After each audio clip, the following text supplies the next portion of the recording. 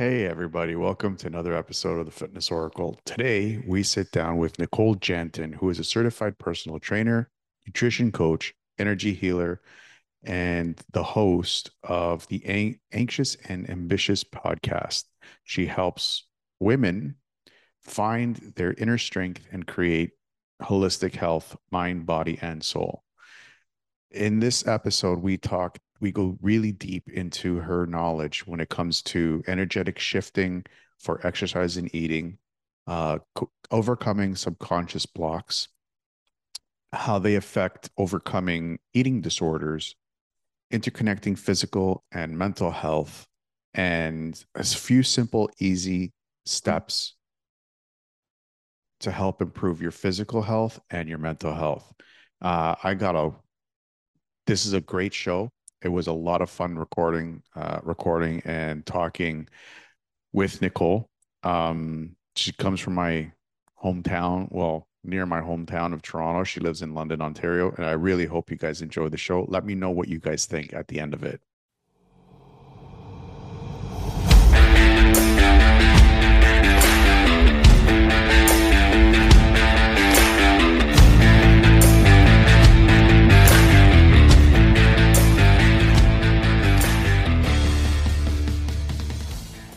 Welcome to the Fitness Oracle, where we have real conversations with real people just like you, with real stories just like yours. And this is one of the stories. I am your host, John Katsavos. My guest today is Nicole Janton from the podcast Anxious and Ambitious podcast. Nicole is a certified personal trainer, nutrition coach, healer, and the host of the Anxious and Ambitious podcast. Nicole helps women find inner freedom and create holistic health, mind, body, and soul. After struggling with an eating disorder for many years, she's intimately familiar with the emotions behind eating and exercise. She loves to help women create energetic and emotional shifts so they can reach their fitness goals with ease. Nicole, welcome to the show. Thank you so much for having me. I'm so excited to be here.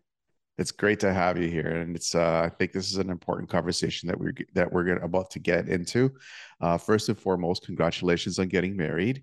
Um, Thank you. how's it going so far? I know the honeymoon phase may be over now. Yeah, I like to still think that we're in the honeymoon phase. Things are going great. We're both sort of in the entrepreneurial space. So it's really nice to have somebody to support me through all of that. And yeah, it's fun to be actually married after having been together for almost a decade. Wow. Well, Mhm. again, congratulations. I know it's a big step for both of you. So that's a really good, I'm really happy for you and your husband. Thank you.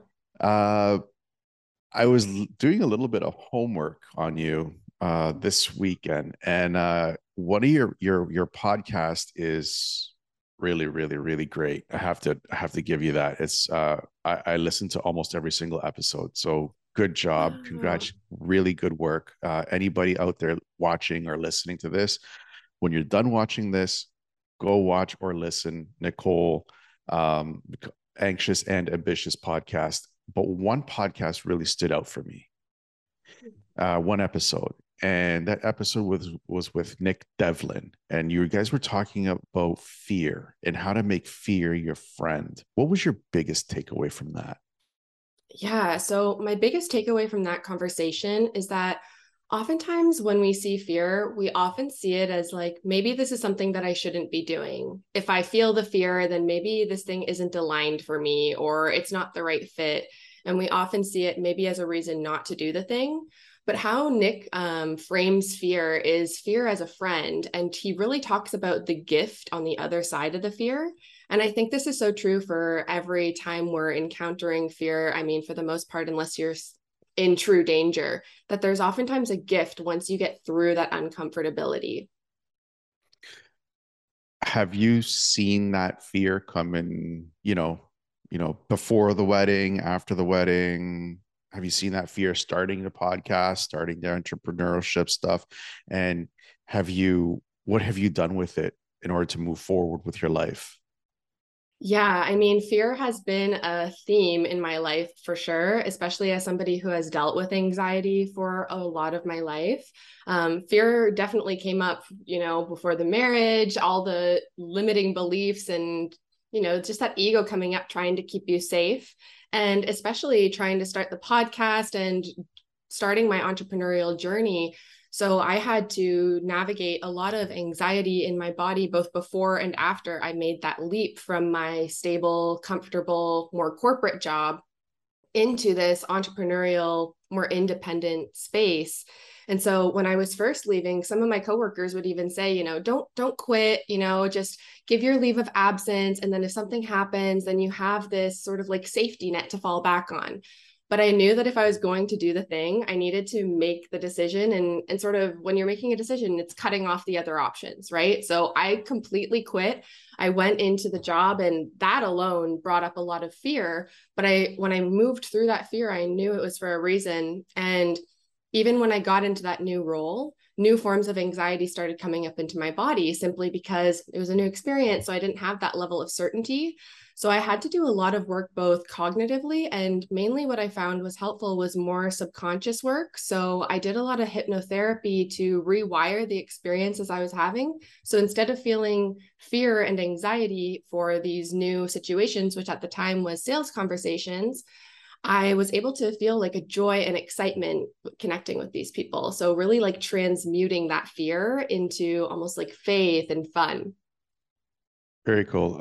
Did you also see that because fear is an energy, and we all know emotions are energy placed on us as a way for us to express ourselves. That's the way I see any form of emotion, without verbally talking to somebody. And did you see that? Did you feel that if you when you exercised and you ate properly, was that helpful shifting from a fearful state to a comfortable state?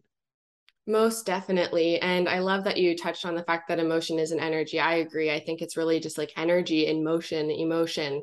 And for me, being able to move and take control of my nutritional health has been majorly helpful in navigating my anxiety, mental health, as well as navigating that fear. Because when you're able to move, it can help you to release some of that like adrenaline and cortisol that builds up. It's kind of like when you see a duck after they've went through some sort of stressful situation, they shake it off. So this is sort of a way that we can do it in our life by having a regular exercise regimen where we're shaking off all those emotions that we may have picked up along the way. And as well with eating, right? Because if you're not, even just something as simple as carbs, if you're not eating enough carbs, then you're not going to be producing enough serotonin. And serotonin is the reason for us feeling like relaxed and joyful. So I'd say, emotions, eating, and exercise, they're all heavily intertwined. What are some of the biggest struggles that you've had to deal with, um, when it comes to dealing with that kind of fear, and how have you moved forward from it? Yeah, so I've had a lot of struggles with it, and at times it almost felt like hopeless, like I didn't have a shot of moving through the fear. Even when I first quit my job and started in the entrepreneurial space, for a little bit, I wasn't sleeping. I was overthinking, like every 10 minutes having swirls of these horrible thoughts going through my head. And I was like, I can't keep doing this. And there reaches a certain point sometimes where it feels like that fear becomes debilitating. And what I did to move through it was really one, reaching out for help, realizing that maybe I couldn't do all of this by myself. So for me, that looked like going to a hypnotherapist and working with the subconscious to rewire some of those habit loops that were causing this constant anxiety. And as well as really going within and finding presence and grounding. Because a lot of the time when we're experiencing that fear, what we don't realize is that we're so caught up in our mental state that we really begin to think that our mental state is our state and is our life. So when you can separate from that and get into the body, whether that be through somatic work, through breath work, through exercise, that has been beyond helpful for moving through fear. Um, Kind of a little bit off topic, because you really focus with women, and that's great. I think that's amazing because women have an easier time uh, verbalizing their emotions, whereas men we have a tendency of not verbalizing our emotions, and it comes out in other ways. What are some of the tips that you can give women out there who have men who are not verbalizing and they know that they're struggling with something, to help them get the help they need so it doesn't become something too serious, like alcoholism or drug use or abuse or something like that? Yeah, that's a great question. And I definitely noticed that in my work as well. While I do focus on working with men, and I have worked with men as well, and they're always often explaining to me, they typically feel, or at least label them as less emotions. So oftentimes when I'm working with men, maybe they resonate with the feeling of like anger and frustration, but they can't necessarily point to times where they felt like terror, horror, or just, I mean, even like broader emotions. So I would say a good way to do it. I mean, there's different modalities that you can use, but I am familiar with one called Emotion Code, and they have like a chart of emotions. So even just looking at that emotion chart and seeing like, have I even felt any of these ways? Because I think a lot of the time, especially for men, we're taught, emotions are a bad thing and they're not going to get you anywhere. And oftentimes it's modeled for us that only certain emotions are actually productive. And wanting to, be a caretaker and a producer and an achiever, it kind of sways you away from using those emotions that you don't view as productive. And oftentimes we had modeled to us, if our father was in a stressful situation, he got that like frustration and anger building up, depending on, of course, your family situation. But I do find this is like a common theme. And so just recognizing, how have I been detaching from these emotions that maybe I felt weren't serving me, but they might be getting bottled up and causing other emotional experiences that aren't necessarily even real, like that pent up frustration. It's So yeah, sorry, just to circle back in a long-winded way, but as a long, to go in and see what emotions are you really feeling, even if it helps to look at definitions, or I know they even make sometimes like cards, kind of like tarot cards, like, pulling a card and seeing, do I resonate with how this feels, and trying to go inward in that way. that's interesting. It's interesting that to use like some kind of like physical thing that you can pull out and say this is what I'm feeling. Because I'll talk from experience of what happened recently with me when just after you and I talked before. I was on a boat heading on to a Greek island, driving on probably the second worst roads in all of Greece. And if you've ever driven in Greece, you'll know how bad the roads are. Um, I was on top of a mountain, and I was driving off the side of the mountain, and there was like a giant cliff with no guardrail, no nothing. And my mom in the back, she was just crying her eyes out. I'm like, oh, you got to be kidding me! I can't deal with this right now and drive. Focus on this. So like for her, she expressed that emotion with tears and fear and terror. I had the same emotions. I had fear and terror because I was like, oh my God, I make one wrong turn and we are off the side of a mountain, couple hundred, couple hundred feet above sea level, and it's just sheer cliff. And but for me, it was just, I need to focus. I need to be here, tuck my fear, and I was blasting. I was blasting people that weren't even there. So these things, I have a feeling they come back and they build subconscious blocks in the future. How can you as a coach help people identify these subconscious blocks from past experiences? What are some of the tools that you use? Yeah, and I think that's a great point that you make, because a lot of the time we have that experience that then affects future emotional experiences. And oftentimes that experience is actually in childhood, especially the most formative emotional experiences that we have are oftentimes in childhood. And so what I do, I work with a variety of different modalities, but a couple of different ways that we can address these more subconscious emotions is, one of them is just going within the body. So an exercise that I like to do is, you sort of breathe in deep and feel, where is your breath going to? And at what point in your body is that breath stopping? And so it might be in your chest, it might be in your belly button. And oftentimes when we go and investigate that blockage, we can sort of find a time that that first came up, and it sort of almost creates like this emotional blockage within the body. So we can go within and examine that area to go see when these past emotions or experiences have been brought up. And then alternatively as well, working with other modalities to help release like more trapped emotions, I'll use something called muscle testing. And so this allows you to basically get a yes or no response from which you can use almost like a detective type of process to figure out what are these emotions that are coming up and affecting me in the now. So I did this for me as well because I was experiencing that chronic anxiety. And so when I looked into it, what emotions are actually behind this and on a subconscious level, and all sorts of different things come up, like feeling unworthy, feeling hopeless, a state of despair. So those are a couple of ways that I'll dig a bit deeper into the subconscious emotions. It's pretty cool that you use muscle testing in order to find emotional trauma to the body. I use muscle testing to identify physical trauma and where the muscle has shut off and not supportive to the rest of the system. But you said something interesting, and I want to touch up on it a little bit more. You said, you know, where in the physical body people feel the blockage. What if people are so numb to their own senses that they can't feel anything?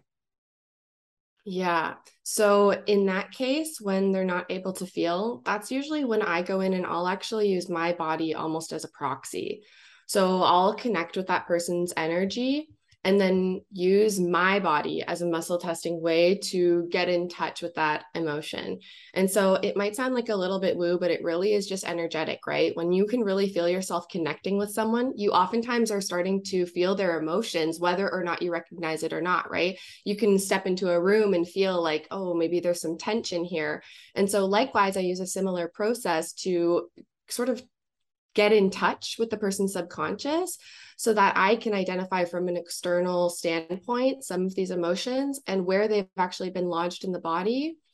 And this can help the person to start to find some relief. And eventually, what I find is through continuous practice with this and using meditation and visualization, it can help the person start to get into their body on a deeper level. Because really, that is, I believe, is my goal. Because if you're circling around up in that headspace, you're detached from really your earthly essence, like being here in the body. So I love to help people get back in touch with their body. But in the meantime, if they're detached, then I will use my body as sort of like a proxy.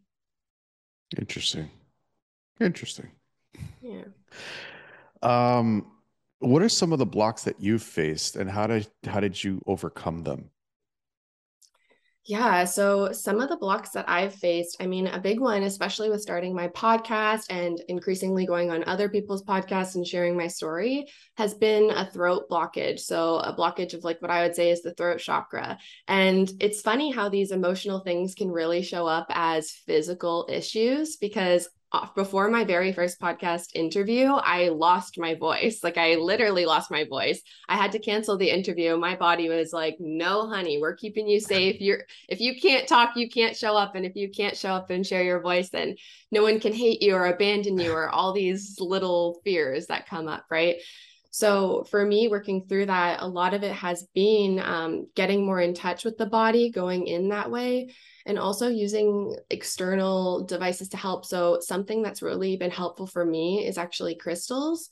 So using different crystals that the color aligns with that chakra. So for the throat, it's like a very blue color. So using blue crystals has been helpful for that, as well as going in and removing more of the limiting beliefs behind that were causing it so that it can move forward with more alignment. You've also dealt with eating disorders, Mm-hmm. and surprise, surprise, men also suffer from eating disorders, just not the same way women suffer from eating disorders. We like to eat more. Well, I guess it's the same. I guess it's the same. We just don't express it. We're just like it's more of a common. thing for us. I've also suffered from eating disorders too.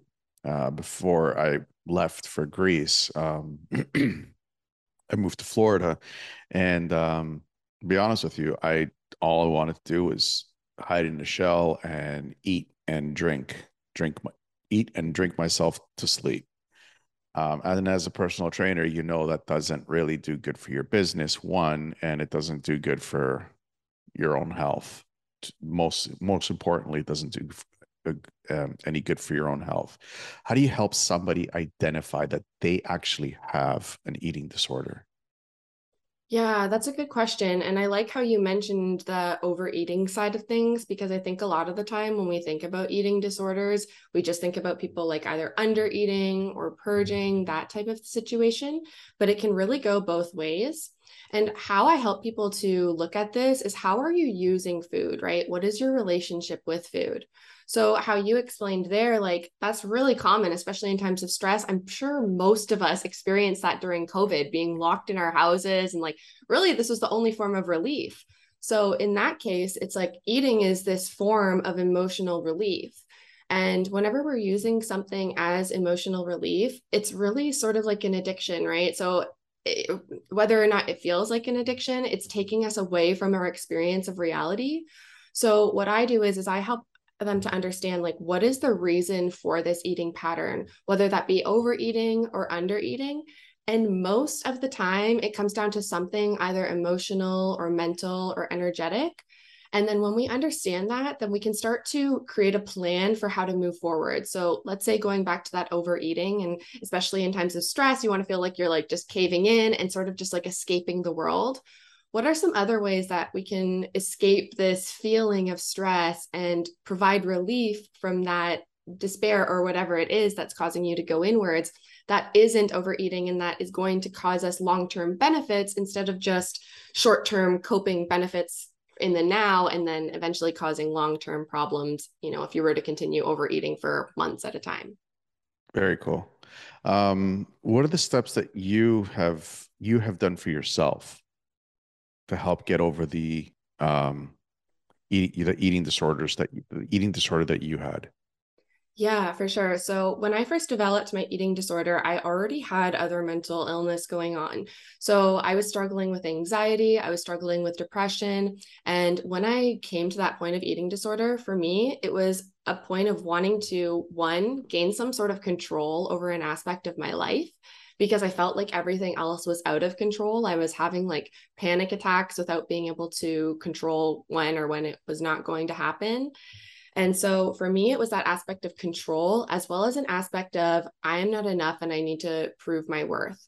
And so for me, like I had an experience as a child where my childhood crush turned me down to go to a dance. And he ended up going with this girl who was much smaller than me. And I'm sort of like a larger structured, like almost like not Amazonian, but a little bit of like I'm a tall lady. I got big shoulders and hips. And now I love that about myself. But at the time, I tied worth to shrinking down. And I really just wanted to shrink down out of the world in general because I found it so overwhelming. And so a lot of it was going back and looking at what are those emotions that actually caused me to be there. And then realizing better ways that I could get what it is that I wanted. So, if I wanted to feel this control and peace in my body, I started to realize that not eating wasn't really the way to do that because I would be passing out or not able to go do the things that I needed to do. And so instead, I started to start to view my body as more of a home. And as a home, how can I actually treat this home with care instead of just controlling it in some arbitrary way? And so that's actually what really led me into my path of learning more about fitness and learning more about nutrition. Because prior to that, I had only really done it because I was like a competitive athlete. So I was training, but not for the sake of my body. So getting back in, I guess developing a home within my body was one of the big things that helped me to move through that eating disorder.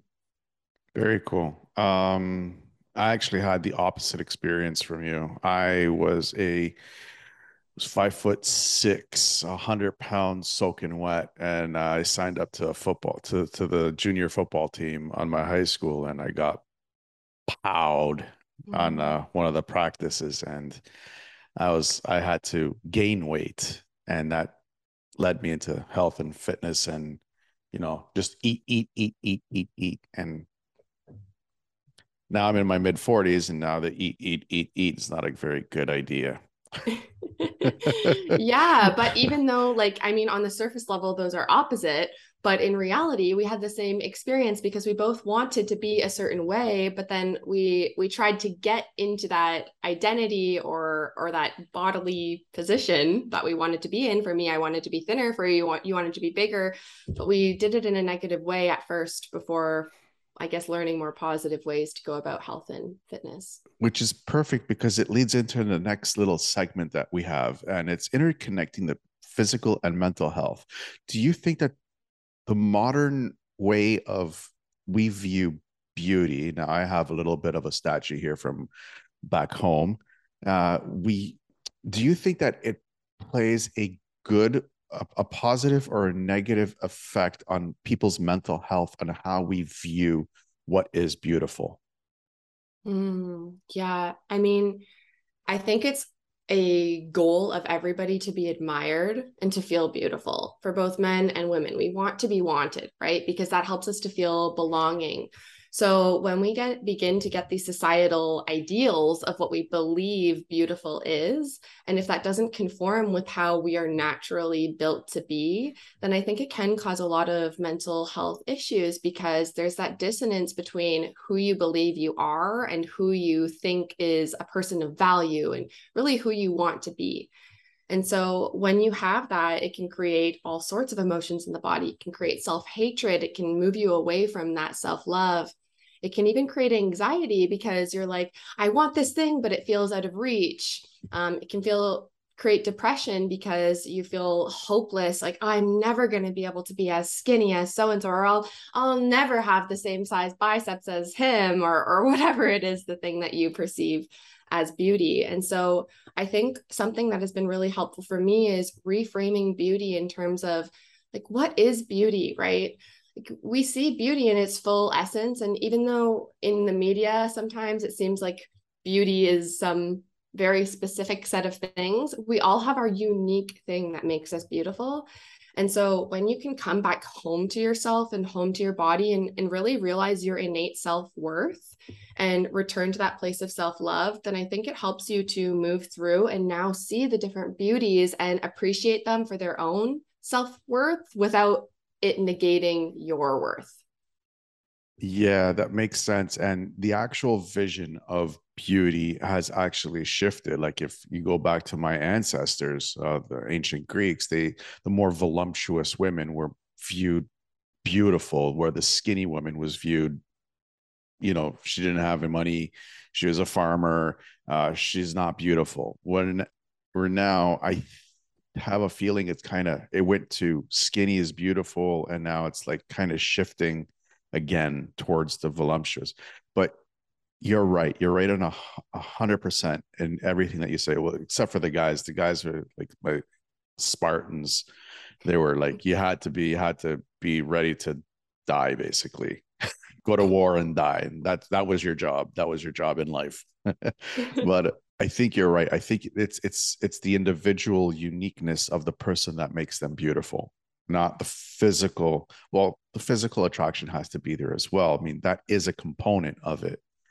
Do you think that do you think it's important for an individual themselves to identify what they find attractive so that they can be connected? I know this is a little bit of a relationship kind of thing, and it's not really fitness, but it does tie into everything that we're talking about.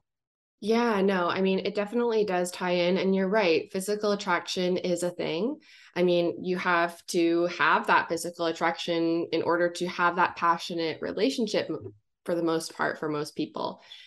But what I would encourage someone to consider is like, how I said in my situation, I had that person who turned me down and went with somebody else who was skinnier. And who's to say that that was even the reason that he went with her? Could have been something else.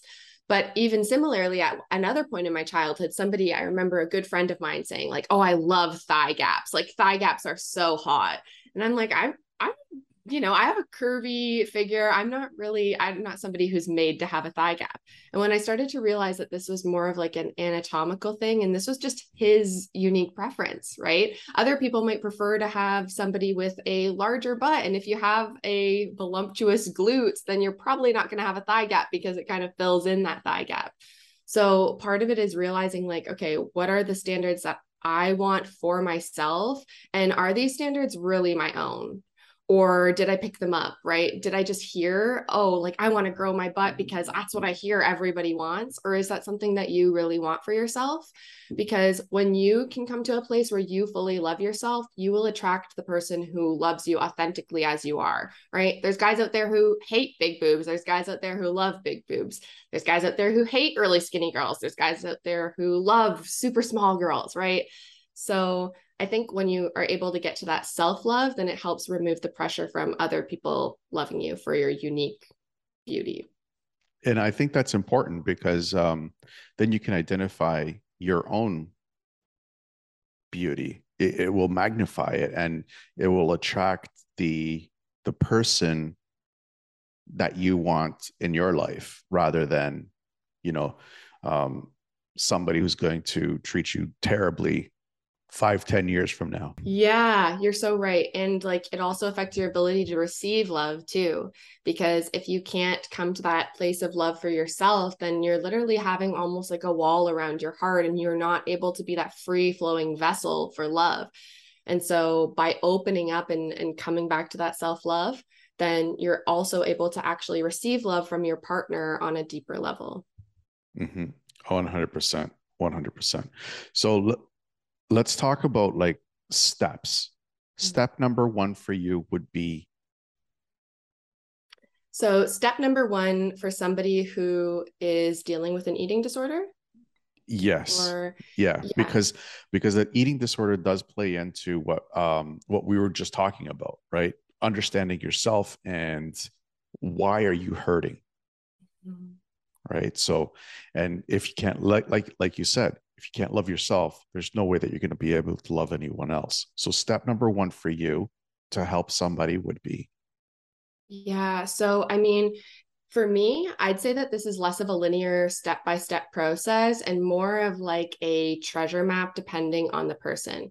But for the most part, I would say that the first step is really getting to the emotional root of why you have whatever that habit is, right? What is the real reason that we're doing that? Because when we can identify the why behind the why, then it gives us a place to start for the process. And that's going to look different for everybody. very cool. Um, how would you help somebody clean up their diet, for example? Like what diet do you really like that you've seen so many results? Yeah, that's a great question. So, I mean, there's a million different diets out there, and I'm somebody who's very pro more of an intuitive diet. So, instead of being like super strict with this is a good food, this is a bad food, I try to encourage people to more listen to their body and how it actually makes them feel. Because what we don't oftentimes realize is that sometimes our favorite foods are not actually our favorite foods. And what I mean by that is it's like, let's say your favorite food is a cheeseburger and you think, I love cheeseburgers. But when you actually get down to it and you feel like how you feel after you had the cheeseburger, and even during eating it, right? Oftentimes these favorite foods, we're just like scarfing them down. And so realizing like that sometimes that's an addiction and coming to a better place of understanding of what foods we actually want. So that's one thing, as well as helping people to understand that I think a lot of the time, especially as women, we think, okay, if I want to reach this certain body goal, and for a lot of women, it is weight loss, we think, okay, I need to eat less and move more. And so I like to sort of break that stigma around it that it's not always about eating less. Like oftentimes people who are overweight are actually not eating enough, but then when they are eating, they're eating not enough of the good things. So their body is more in this like starvation mode and putting on fat and storing it as like hibernation instead of having access to all these nutrients that we actually need. So usually when I first start working with somebody, I start to see where can we implement more, like more protein, more healthy vegetables and fruits, like more of those micronutrients that we need to thrive. Do you think it's important for people to cheat on their diet? Hmm. Yeah, I mean, so this idea of cheat is something that I find so interesting. While I do think it is important to be able to feel free to go out and enjoy the things that you like, I don't really like to think about it as like cheating, but instead incorporating it into part of how your lifestyle is. So for me, I like to use like the 80-20 rule. So, like 80% of the meals that I'm going to eat are going to be serving my body, right? They're going to be fueling me on a nutritional level, giving me the energy to get through my workouts and just through my day. But then the other 20%, it's going to serve more like my mental and my soul health, like my soul food. And sometimes those are things that like made you feel comfortable as a kid. But then even at the same time, I still like to go and look into those cheat foods and say, like, how can I actually attach more enjoyment to this?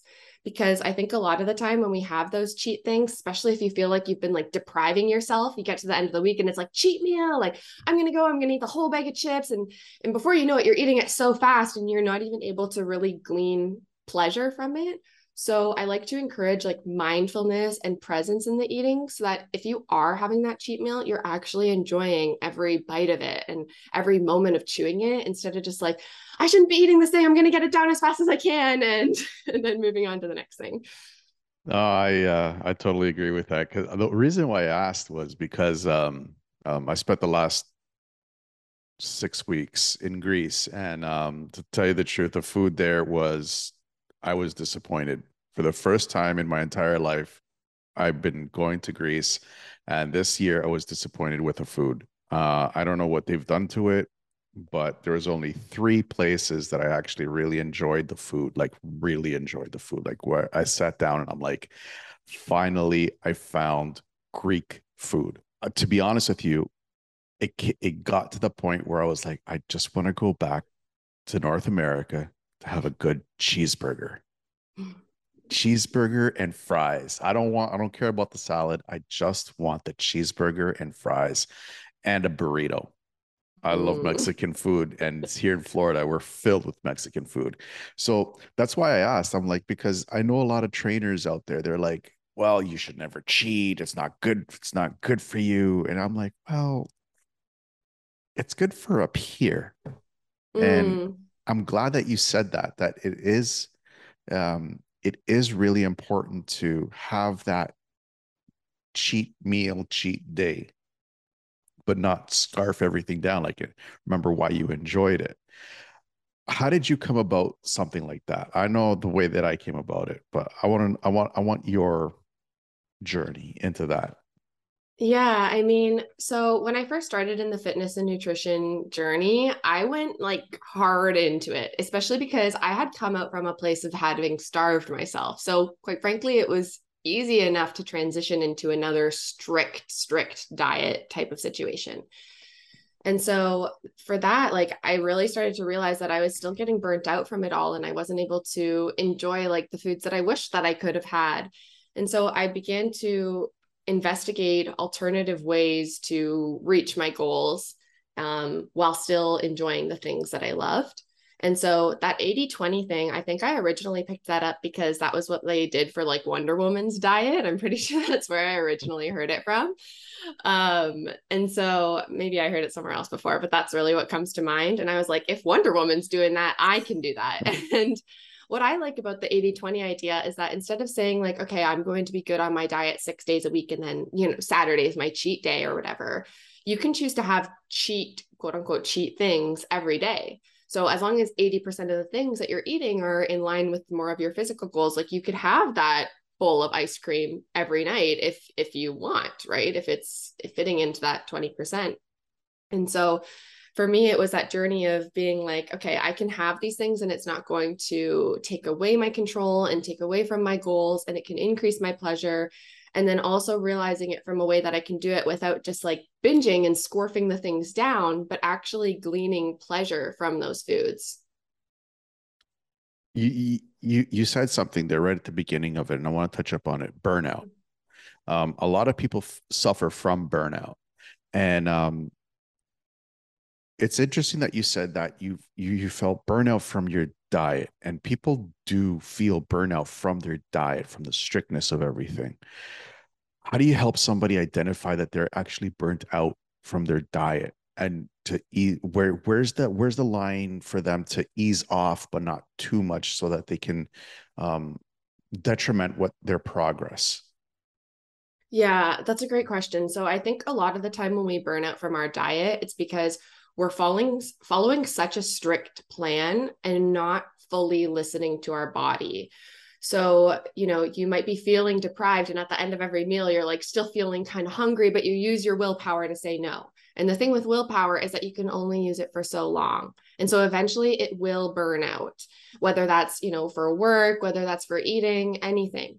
And so instead, I like to help people, instead of using force to like forcefully change their diet, start to tap into more of what I say is like your power. And so viewing your diet as less of a diet and more of a choice gives you more of that power, so that instead of having to use willpower all the way along to not be eating enough, you're feeling fulfilled and satisfied with every meal along the way. Very cool. You can also put that into working out too, Yeah. because I've experienced it too, where I'm working out 2, 3 months, and then that burnout comes out, and it's like I don't want to go to the gym today. Yeah, exactly. And so when it comes to workouts too, like something that I do is really creating more of like a cyclical program. And so especially for women, I will align it with their menstrual cycle, so that at different energy levels, you're doing different things. And I think it's really an important part, even for male bodybuilders, is to make sure that you're incorporating that deload week and having different levels of progression, not always going for a PR every single time you go to the gym. Like I know some bodybuilders will say that, but I mean, I don't know how many of them actually stick with that into their 90s. You know what I mean? Like they probably burn out at some point. Yeah, not many. None. I'll be honest with you, none of them do. It's all like you said, like it has to be a cycle. Um, with my clients, like I don't do that stuff well, I do, but not as much as I want. I want to do less. Like I want to do more on the table than I do. Anyways, that's a conversation for another time. Mm. We are coming close to the end of the show. And these are the 7 or 8 questions that I ask all my guests, and I just like to get your feedback on them. With the increase in people suffering from depression from the uncertainty that we've been living through over the last 2 years and looks like 3 years, what would be the one thing that you could tell them to keep their hopes up? Mm. The one thing I would tell them to keep their hopes up is really coming back to the purpose of why you believe that you're here.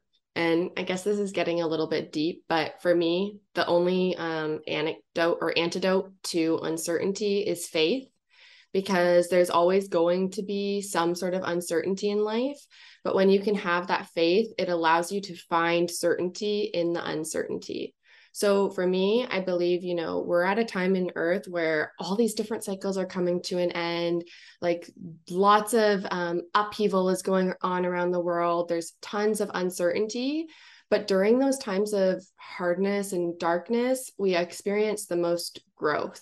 So for me, I'm like, how is my soul and everyone else's soul growing during this uncertain time? And when you can sort of return to that innate purpose of it all, then it allows you to even find joy in the darkness and in the uncertainty. Very nice. Very well said.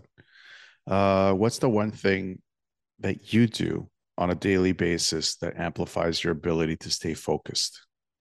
Yeah. So, one thing I do every day that really amplifies my ability to stay focused is visualizing.